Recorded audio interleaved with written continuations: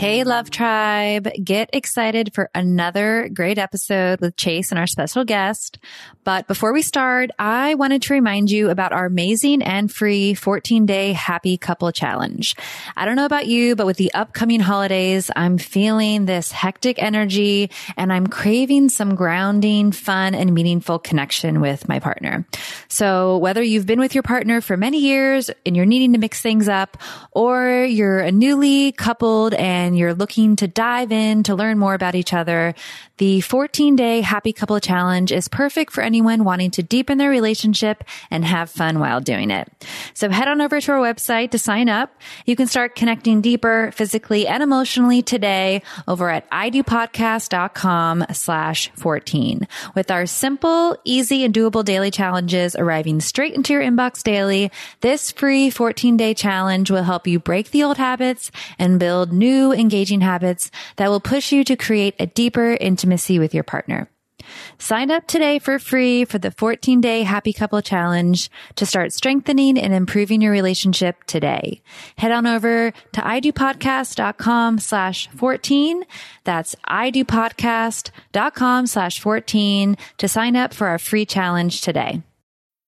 This episode is brought to you by Bumble. So, you want to find someone you're compatible with, specifically someone who's ready for a serious connection, totally open to having kids in the future, is a tall, rock-climbing Libra, and loves rom-coms with vegan pizzas on Tuesdays just as much as you do. Bumble knows that you know exactly what's right for you. So whatever it is you're looking for, Bumble's features can help you find it. Date now on Bumble. I Do Podcast, Episode 22. Welcome to IDoPodcast.com, where fun and inspiring relationship experts, therapists, and couples share tips and advice that will help lead you to a fulfilling and happy relationship. Let their guidance illuminate your path to happiness. Are you ready to create lasting love? And now, your hosts, Chase and Sarah. Do you have a topic that you'd like to hear more about? Or a relationship question you'd like answered? Email us at info@idopodcast.com and we'll be sure to add it to one of our upcoming episodes. We're excited to introduce our guest today, Reverend Lori Sue Brockway. Hi, Reverend Lori Sue. Hi. Hi, Sarah and Chase. How are you? Excellent. We're great. How are you today? Very good, thank you. It's a beautiful day. Reverend Lori Sue is a widely recognized expert on interfaith, intercultural, and highly personalized non-denominational weddings. She also specializes in helping couples and families manage wedding conflicts and reduce wedding stress. She is author of 13 books, and the New York Magazine lists her as one of New York's top interfaith officiants. A journalist for 20 years prior to her ordination, she began her career as an advice columnist for a local newspaper and has been called upon to share her insights on love, relationships, soulmates, and marriage ever since. We've given our listeners just a little overview, so take a minute, tell us about yourself and why you enjoy helping people improve their relationships. Well, first of all, there's nothing more beautiful than being part of a wedding. You guys know you're planning for your own big day in October. We are. Yeah. And it's very exciting. We love weddings. People love weddings. And what I've noticed after 15 years of doing this work is a lot of the focus goes into the wedding planning, not as much into the building of the marriage. So I'm really glad that in my wedding ministry, that part of my work can be to bring in the blessings and the elements and the aspects of marriage that each couple wants to build in their life. And it's different for every couple. So I love doing this work because it's a chance to work in the space of love and also help people to build that in their relationship and, to build on that foundation. As we know, love is a beautiful thing. Mm-hmm. Yeah. But it's not the only thing that gets us to the wedding altar, and it's not the only thing that holds a marriage together. So I think it's, and in my work as an interfaith minister, I really appreciate that I can work with families and couples from all different backgrounds and all different religions and races and coming from different cultures and help them somehow find a way, whenever possible, to blend not only their own relationship, themselves and their relationship through their wedding ceremony, but blend their families together.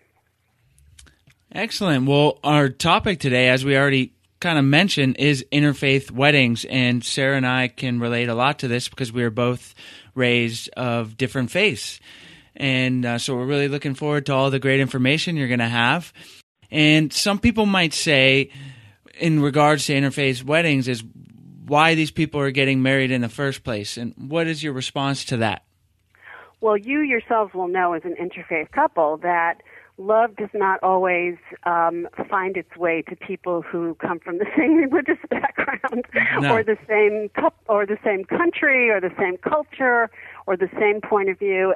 You know, I think what most people want, not everybody, but what I find that what most people want in life is to be loved and to have someone that they can love and express their love to. And it used to be that it had to come in a certain package, that if you were Jewish, you had to find a nice Jewish girl. If you were Catholic, you had to find a nice Catholic boy. And the world just doesn't work like that anymore. We live in a global society. We live in a melting pot culture. We live in cities where people of all backgrounds and races and cultures and religions are gathered together. And sometimes you end up in a place where you see someone across the room and you recognize something in their soul, and you connect on the level of the heart and on the level of being in the presence of another person.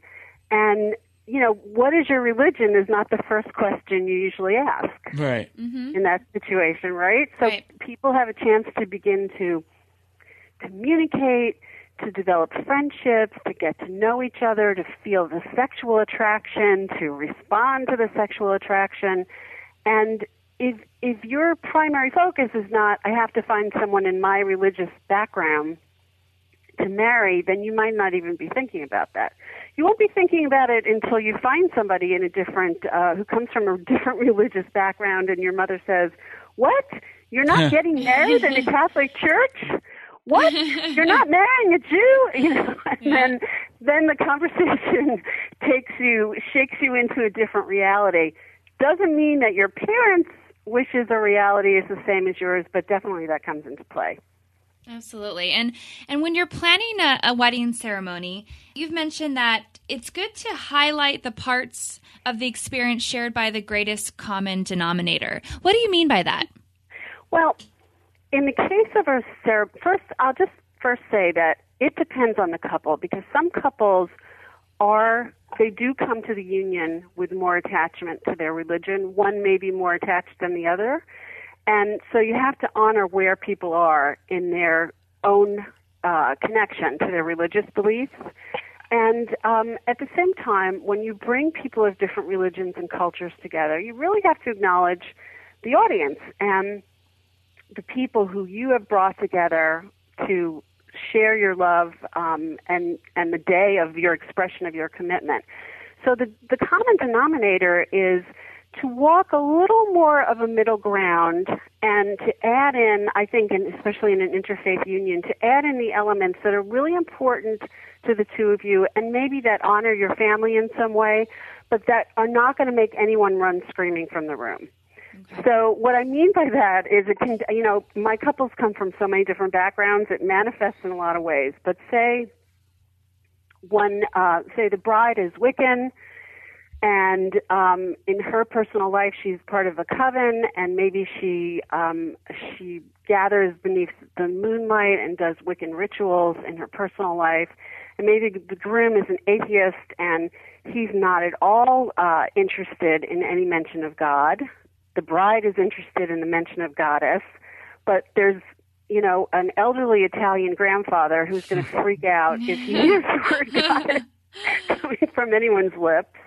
And the couple still is kind of downplaying their religious differences because that's for them personally to work out. Mm-hmm. So in their public forum of their wedding, they might want to just sort of bring in things that focus on their love story. Why did they fall in love? What made them come together? What do they love about each other? One of the things I love for couples to do is to tell me what they love about each other so that I can put it in the ceremony. And the other thing is to bring in readings that are more non-denominational than scriptural, although you can certainly have both. And to bring in blessings that don't necessarily call forth a god or goddess from a particular religion. You might say something like, may this marriage be blessed in all ways.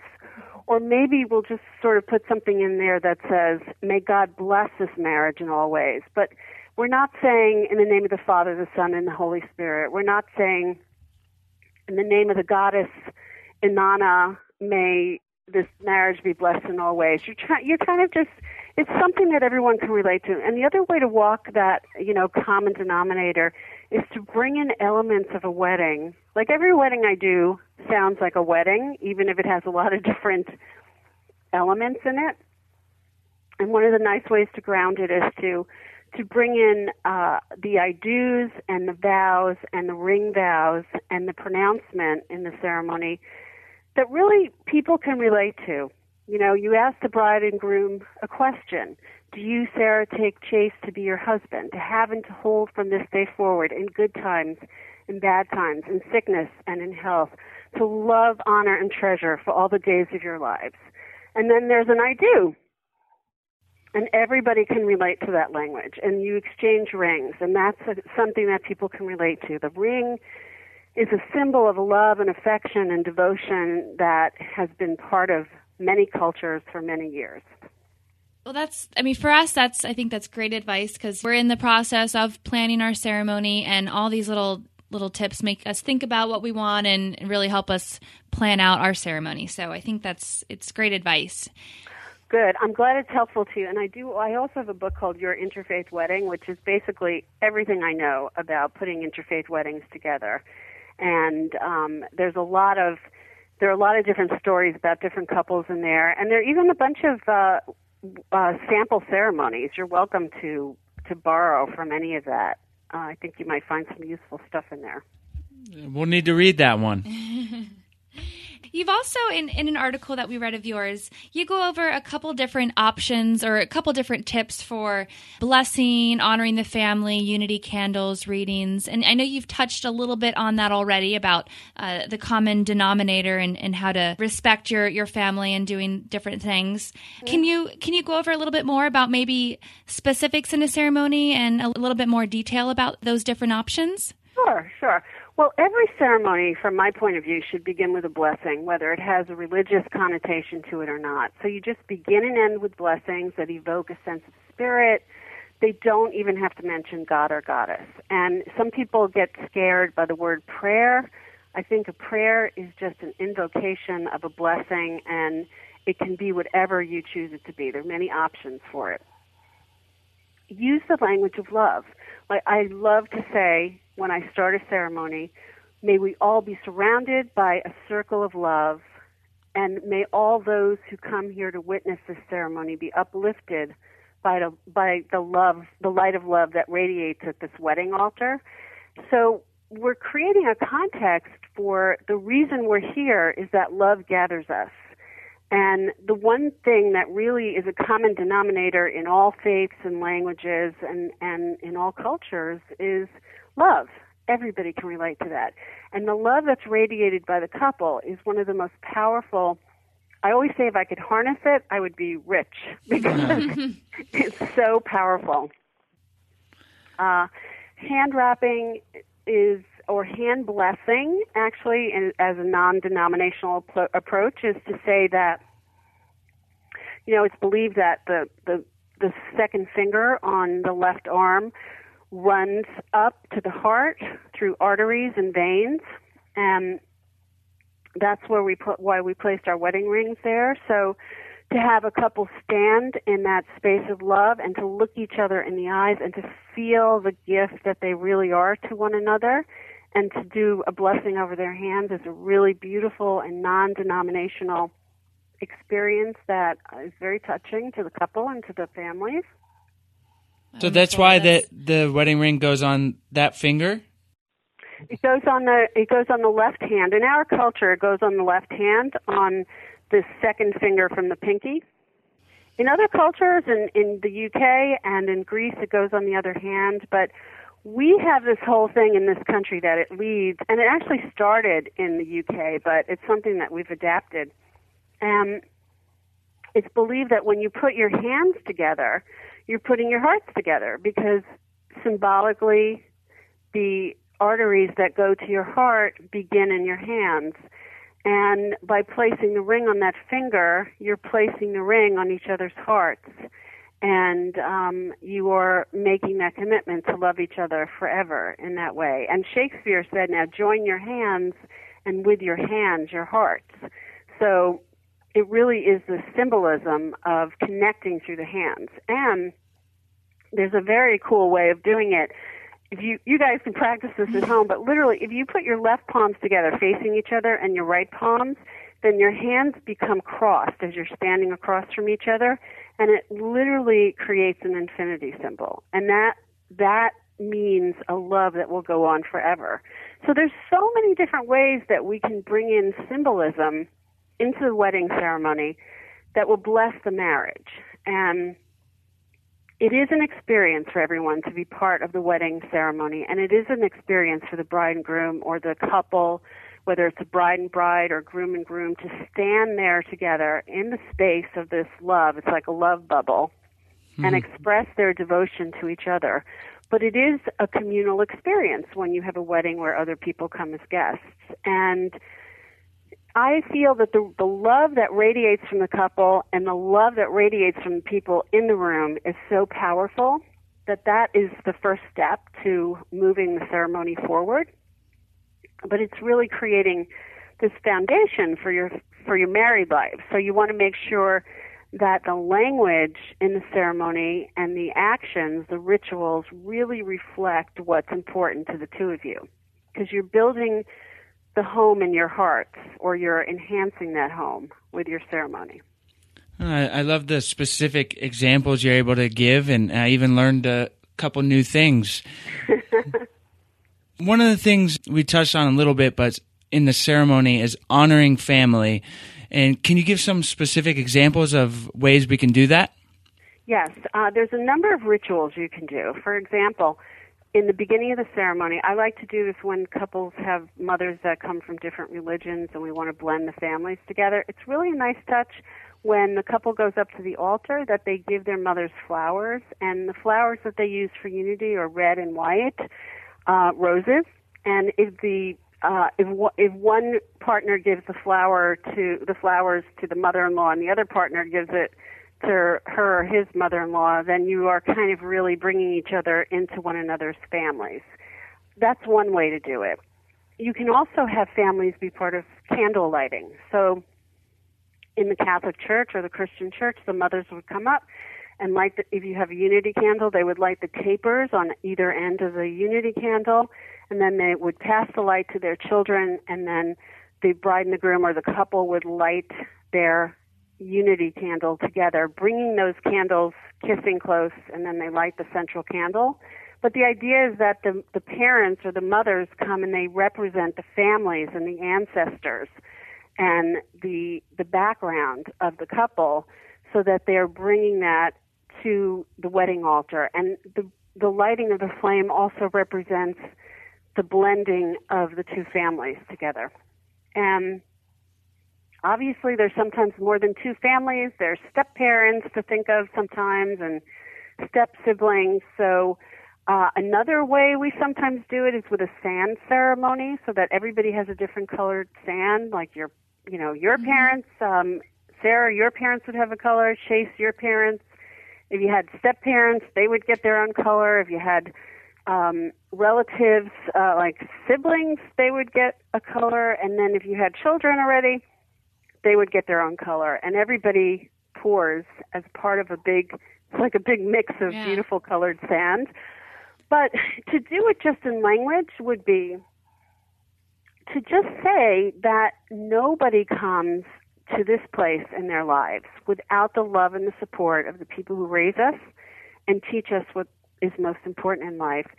And really that the lineage of love that we see at a wedding ceremony has been passed along for generations. And were it not for the love passed along to the couple, then they would not have been able to come to this place in their lives where they were, really ready to embrace a powerful love.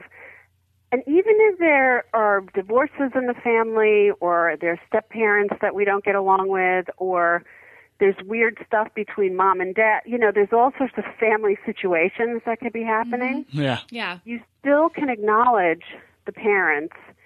Sometimes I call them out by name, and sometimes I just look over to them at wherever they're sitting, usually in the front rows. And I just say, the couple would like to thank their parents. And maybe they'd also like to thank their close family members and their extended family members, because all of them and all of you have really touched this couple in some way and have brought forth love. And they are really a shining example of that love. And, there's also a little prayer to say that this family is united on this day, and that every new union expands the family in a beautiful way.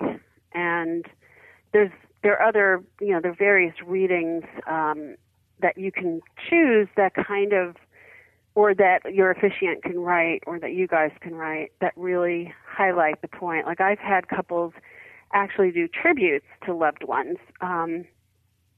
That's nice. One couple did, I remember once we did this thing where the bride and groom wrote the qualities they loved most in their families and how they wanted to bring that into their own relationship. And certainly when we have a situation, this is not always the case, but sometimes we have a situation where there are parents who've been married for 40 years or 30 years, or two sets of parents who just celebrated a huge anniversary. And we'll really acknowledge how, if the couple feels this way, that these parents have set the example of what it's like to stay in a committed relationship. Or maybe there's a set of grandparents who've set that example. Mm-hmm. I find that a lot of couples really love to bring in their families. And if we're not bringing in religious aspects, or we're downplaying the religious aspects, then that's a great way to blend people together without making anyone feel uncomfortable about a religious prayer or ritual. Yeah, so many great little pieces of advice there, and there's so many parts that go into a ceremony with the readings and the symbolism and honoring the family. But what I really like is the idea, especially with the interfaith ceremony that you talk about, is just focusing on the love between the couple and the love that's in the family. And then really that's why we're all there, and that's what matters most. I think that's a beautiful point, and I'm glad that you guys feel like that, and that you're going to do something like that in your own ceremony, because really that's why we're there. Yeah. And you have found each other, and you have fallen in love, and you thought about it, and you dreamed about it, and then at some point you decided you're going to get married, and you're going to really build your lives together. And I think sometimes there's often a beautiful story that comes along with that, like how you fell in love, what made you fall in love with each other. Was there one incident that happened where you really knew, this is my beloved, this is my beshert, this is my soulmate? Was there an engagement story? I mean, I have told so many hundreds of engagement stories about really unusual things that people have done. I don't think that's, the only story to tell, but some of it's really fascinating, like a guy who, the two of them were scuba divers, and he brought the ring tied to a little jewel box that he brought down into the sea for her to open up. That's sweet. And they had a photographer there. And then the other guy who worked with the bride's parents to get this family jewel and turn it from, it had been a ring and then it was a necklace, and they turned it back into an engagement ring. I mean, there's all these stories of sneaking diamonds into, onto islands, and having mariachi bands there, and, dinners by the ocean and writing, "Will you marry me?" in the sand and taking someone in a helicopter. Those things you can focus on. Yeah, there's a lot of stories. I didn't propose underwater, but it was in front of like 100 of our friends and family, so that was a good one. Wow, how did you do it? What did you do? I don't think we've told the story. Well, there's a video of it. We'll it's on YouTube. We can put the link on our website. But it was at an event that we put on, and it was after the awards ceremony. And I decided like 3 days before that I was going to do it then, because there's no better time than now, I guess. And so friends and family were there anyways, so it was really perfect. So after the award ceremony, I said I had one more special award to give, and we'll send you the link of the video. But it was pretty cool. It worked out great. I was definitely surprised. Yes, very. That's beautiful. You should put that in your keep that in your wedding ceremony. Absolutely. We will, yeah. There we go. Well, our ceremony is across the street from where he proposed, so it's like we're right there, too. Oh, that's so perfect. And you can talk about how meaningful it is and how symbolic it is that you are getting on to this next stage of your lives and walking into your future together in the place where this really began for you. It's beautiful. Thank you. Well, what's one common reason couples struggle in an interfaith ceremony? Well, there are a number of different reasons, but it usually has to do with a parent who doesn't agree with what they're doing. And I'm going to include this to also embrace interracial relationships and intercultural in some parts, because you might have two Catholics who are deciding to get married, but one of them comes from Mexico, and one family doesn't think that's a great idea. Or one of them comes from Africa, and the family doesn't think it's a great idea, or is an African American. So there are these kind of struggles that have to do with very deeply held religious beliefs, cultural beliefs, and prejudice that families have. And this is stuff that gets passed along from generation to generation to generation through cultures. And the reason it really is sometimes rattling to the couple or one partner in the couple is that they also have been exposed to those prejudices and beliefs all their lives. So there's a part of them that can be triggered and be caused to doubt the person they've chosen because of a parent who really is against it. And sadly, I've seen this a few times in my ministry, and it's always extremely painful and very hard to deal with. But I do believe in the space of love that eventually, if your parents really love you, even if they don't agree with the person you're marrying, that eventually they do come around. Not all the time. I've had parents not come to a wedding because they don't agree with who their partner is marrying. Most of the time, people are very, very civil, and they just have initial upsets. Like when a Catholic bride tells her mother, "We're not getting married in a church," there's, an initial shock that will rattle the bride or groom, and that will make them want to appease the mother who's upset, and they'll go through all sorts of thoughts and decisions, and maybe we should just do a Catholic ceremony, but do it in a park. And then you find out by the time you get to the wedding day, the mother's adjusted to it. And but then you have the other situation you have to be real about, which is if you're not married in a Catholic church, then it's not considered a Catholic sacrament. And if you want to raise your children Catholic and you want them to be baptized, then at some point you might have to renew your ceremony in a Catholic church and be brought up to date on all your sacraments, if that's something that you're going to be doing.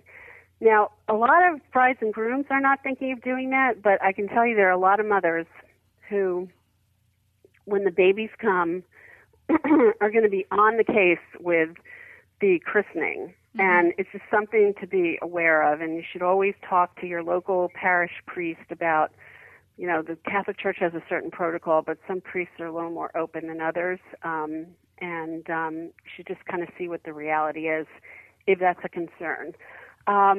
sometimes, like I've seen weddings where the bride was a Hindu bride and a Hindu groom who looked like exactly the same, like they were from the exact same culture, but she was a Brahmin and he was a caste lower than she was. And the father of the bride stood in the corner with his family, crying and sobbing for the first hour before the ceremony began. Gosh, wow. And then participated in the rituals. So,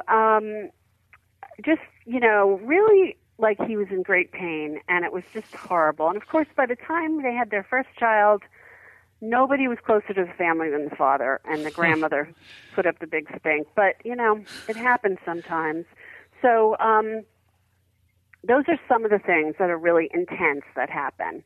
I had a beautiful bride and groom. She was marrying this guy who was one of the most amazing men I had ever met, but he happened to be African American, and her father totally refused to come to her wedding. And, we worked on it, but it came to a point where she felt he was going to ruin it anyway if he was there. But they asked me back to bless their twins 2 years later. There was the grandfather holding the babies, so... Yeah, he got over it. Yeah. He got over it, but they don't always get over it. And one of the things you have to know, if you come from a very religious family, like really a religious family where religion is part of their everyday life and God is important to them, then, it's important to know that they may not get over it. And you may not be able to fix everything. And you may have certain feelings that you have to deal with as part of, the dragons that you have to slay. Like any relationship has to slay a few dragons. You have some extra ones sometimes in interfaith marriages. Yeah. But you have to just be aware of what's important to you. Like I always tell my couples that when they're thinking about raising children and they're thinking about blending their faiths, think about what you loved in your growing up. What did you love? Christmas time, a Christmas tree, midnight mass. What did you love about Judaism? Passover, the high holidays, Hanukkah. So Hanukkah and Christmas. Yeah. How can you bring those traditions together? And very important, with one partner not being Catholic, how are they going to feel seeing a big lit up Christmas tree in their house and going to a church where Jesus is on a crucifix? And how is the other partner going to deal with how will they feel about Hebrew chanting and dreidels and Passover seders that go on for 5 hours, and the kind of, the things that are not part of your culture. So that's why in your engagement it's important to introduce those things to each other. But you really have to know if you can tolerate them. Not everybody can. Yeah. Oh, that's great information. And now we're going into the his and her round where Sarah and I each ask a question that's on our minds. Mm-hmm. Go ahead. All right. Well, I'll go first. And this kind of addresses the struggle of with family. But what's a good way to address the family and the decision that you may have for your ceremony that they may not agree with? I am a big believer, whenever possible, if there's a conflict, to bring everyone together with a therapist or with a counselor or spiritual counselor who can really address all their issues. Because usually when there's an issue, it's because somebody's scared of something. So it's important to identify that. Maybe they're afraid of how it's going to look to their guests. Maybe they're afraid about how they're going to feel about it if it's going to be upsetting to them based on the way they were raised. I have found personally that as an officiant and a spiritual counselor, that if I'll tell the couple to set up a dinner with their families, and I don't stay for the dinner, but I'll come in the beginning and I will answer all their questions and I will address all their concerns. And usually by the end of that, then I've come to understand. I'll first ask a lot of questions to figure out what's really worrying them.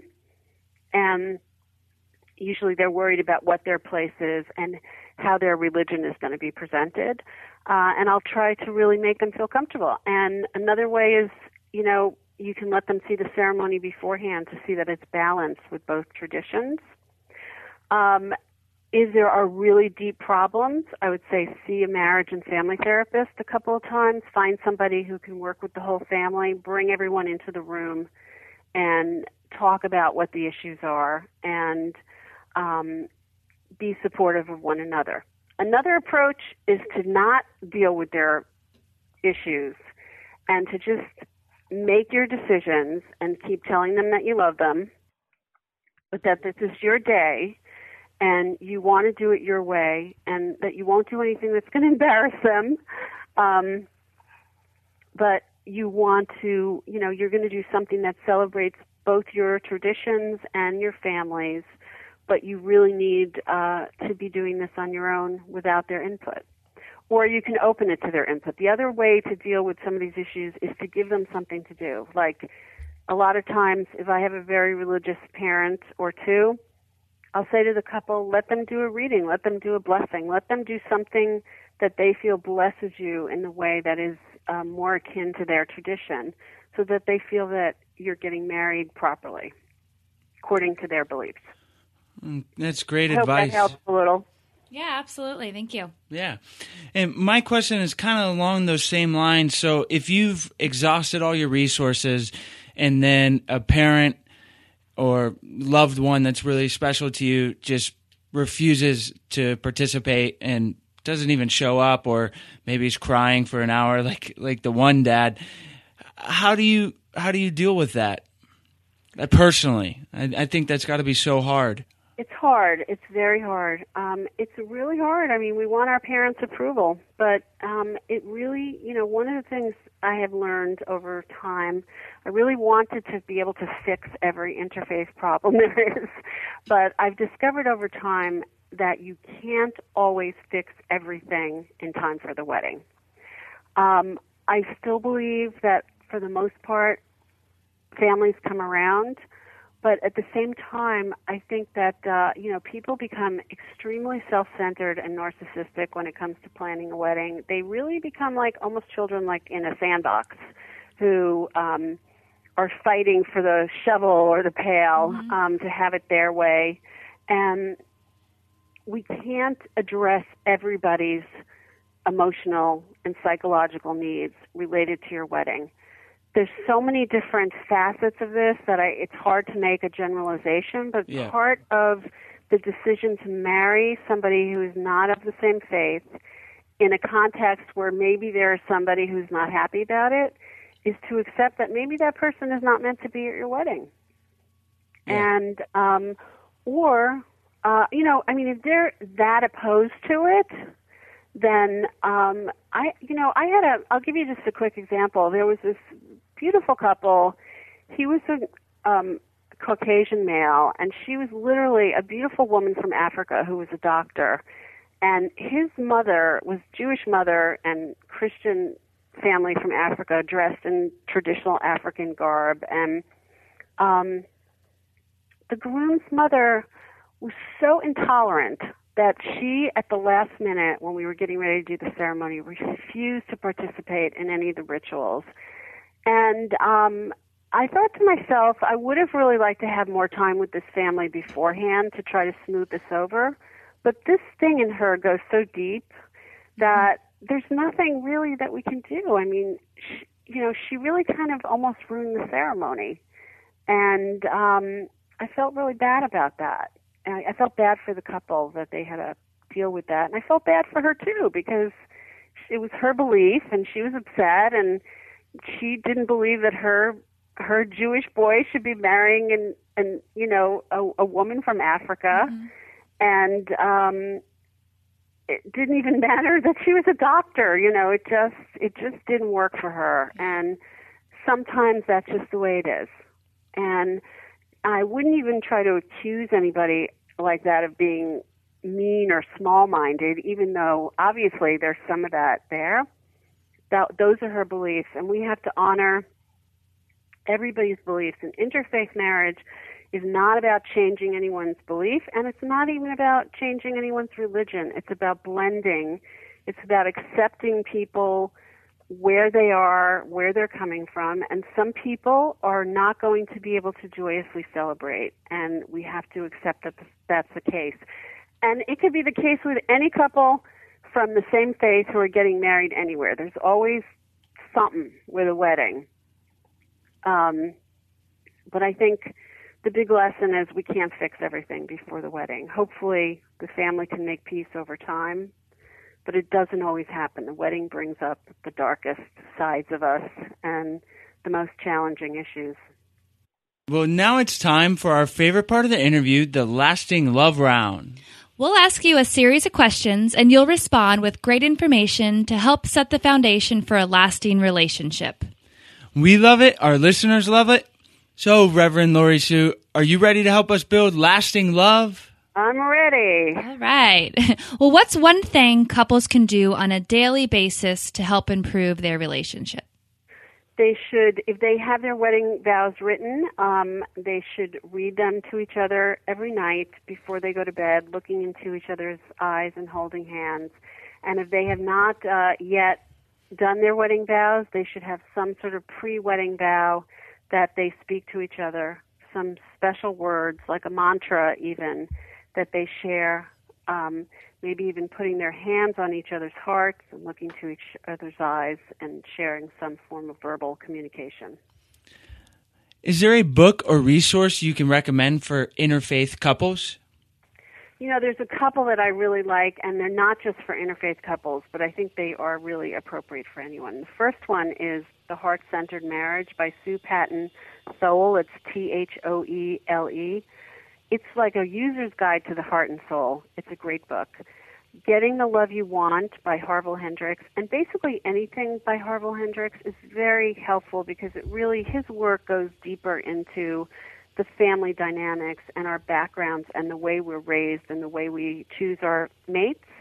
And the other one is Perfect Love in Perfect Relationship by John Wellwood, also an excellent book about how, you know, we have a dream for the perfect relationship, which doesn't really exist anywhere, but we can create the perfect love. And I think his book is really good. Well, thank you for those books. They'll all be listed on your show notes page on our website at idopodcast.com. Our listeners can go there and find those great resources. Awesome. Thank you. We're getting married this year. Is there any advice you would give to engaged couples or newlyweds? I think that it's important to focus on the marriage you are creating, not just the wedding that you're planning. And that means that as much as this is exciting and exhilarating and crazy planning a wedding, that you have to stay connected to each other. And one of the ways to do that is to just continue to do reality checks with each other. And again, look at each other, put your hands on each other's hearts or hold hands. Stay in that space of love with each other. Anytime you get stressed out, stay focused on the love, because that is what is going to get you through. And also really support each other and be on each other's sides, because sometimes families can sway us in one direction or another, and it really creates a crack in the relationship. So you have to really try to stay on the same page with each other and defend each other in difficult situations. If you could just give one single piece of advice for a successful relationship, what would it be? You know I don't have one single thing. But here are a couple. Respect each other. Always respect each other, and respect where you are in your own personal journeys. Continue to deepen your intimacy, however you can do that. It's very important. It's an important foundation. It's a way you stay connected to each other and to each other's energy. And become communication experts on each other. Learn each other's language and truly study each other and learn to understand each other, because, you know, sometimes we have different languages that we express ourselves with. If you become an expert on your partner's, on your beloved's language, then you can really learn to communicate in a very authentic way.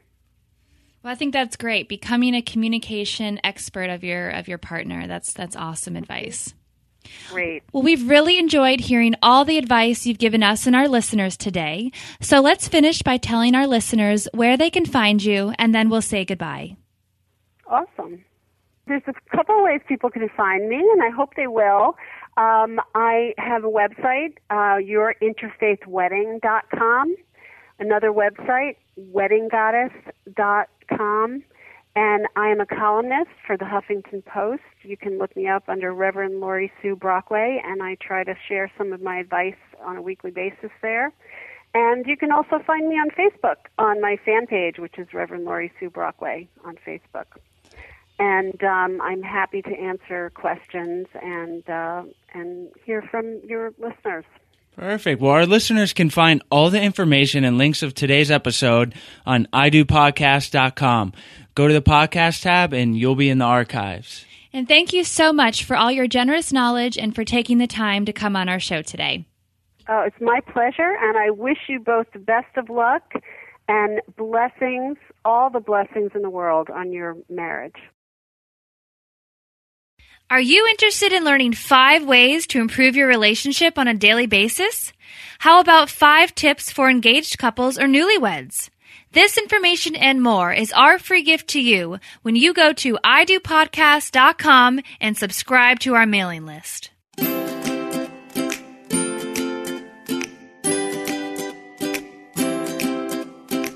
Thank you so much for joining us today on I Do Podcast. Head on over to idopodcast.com for full recaps of every show, relationship resources, tips, and advice. Your path to a successful and lasting relationship awaits you. Are you ready to create lasting love?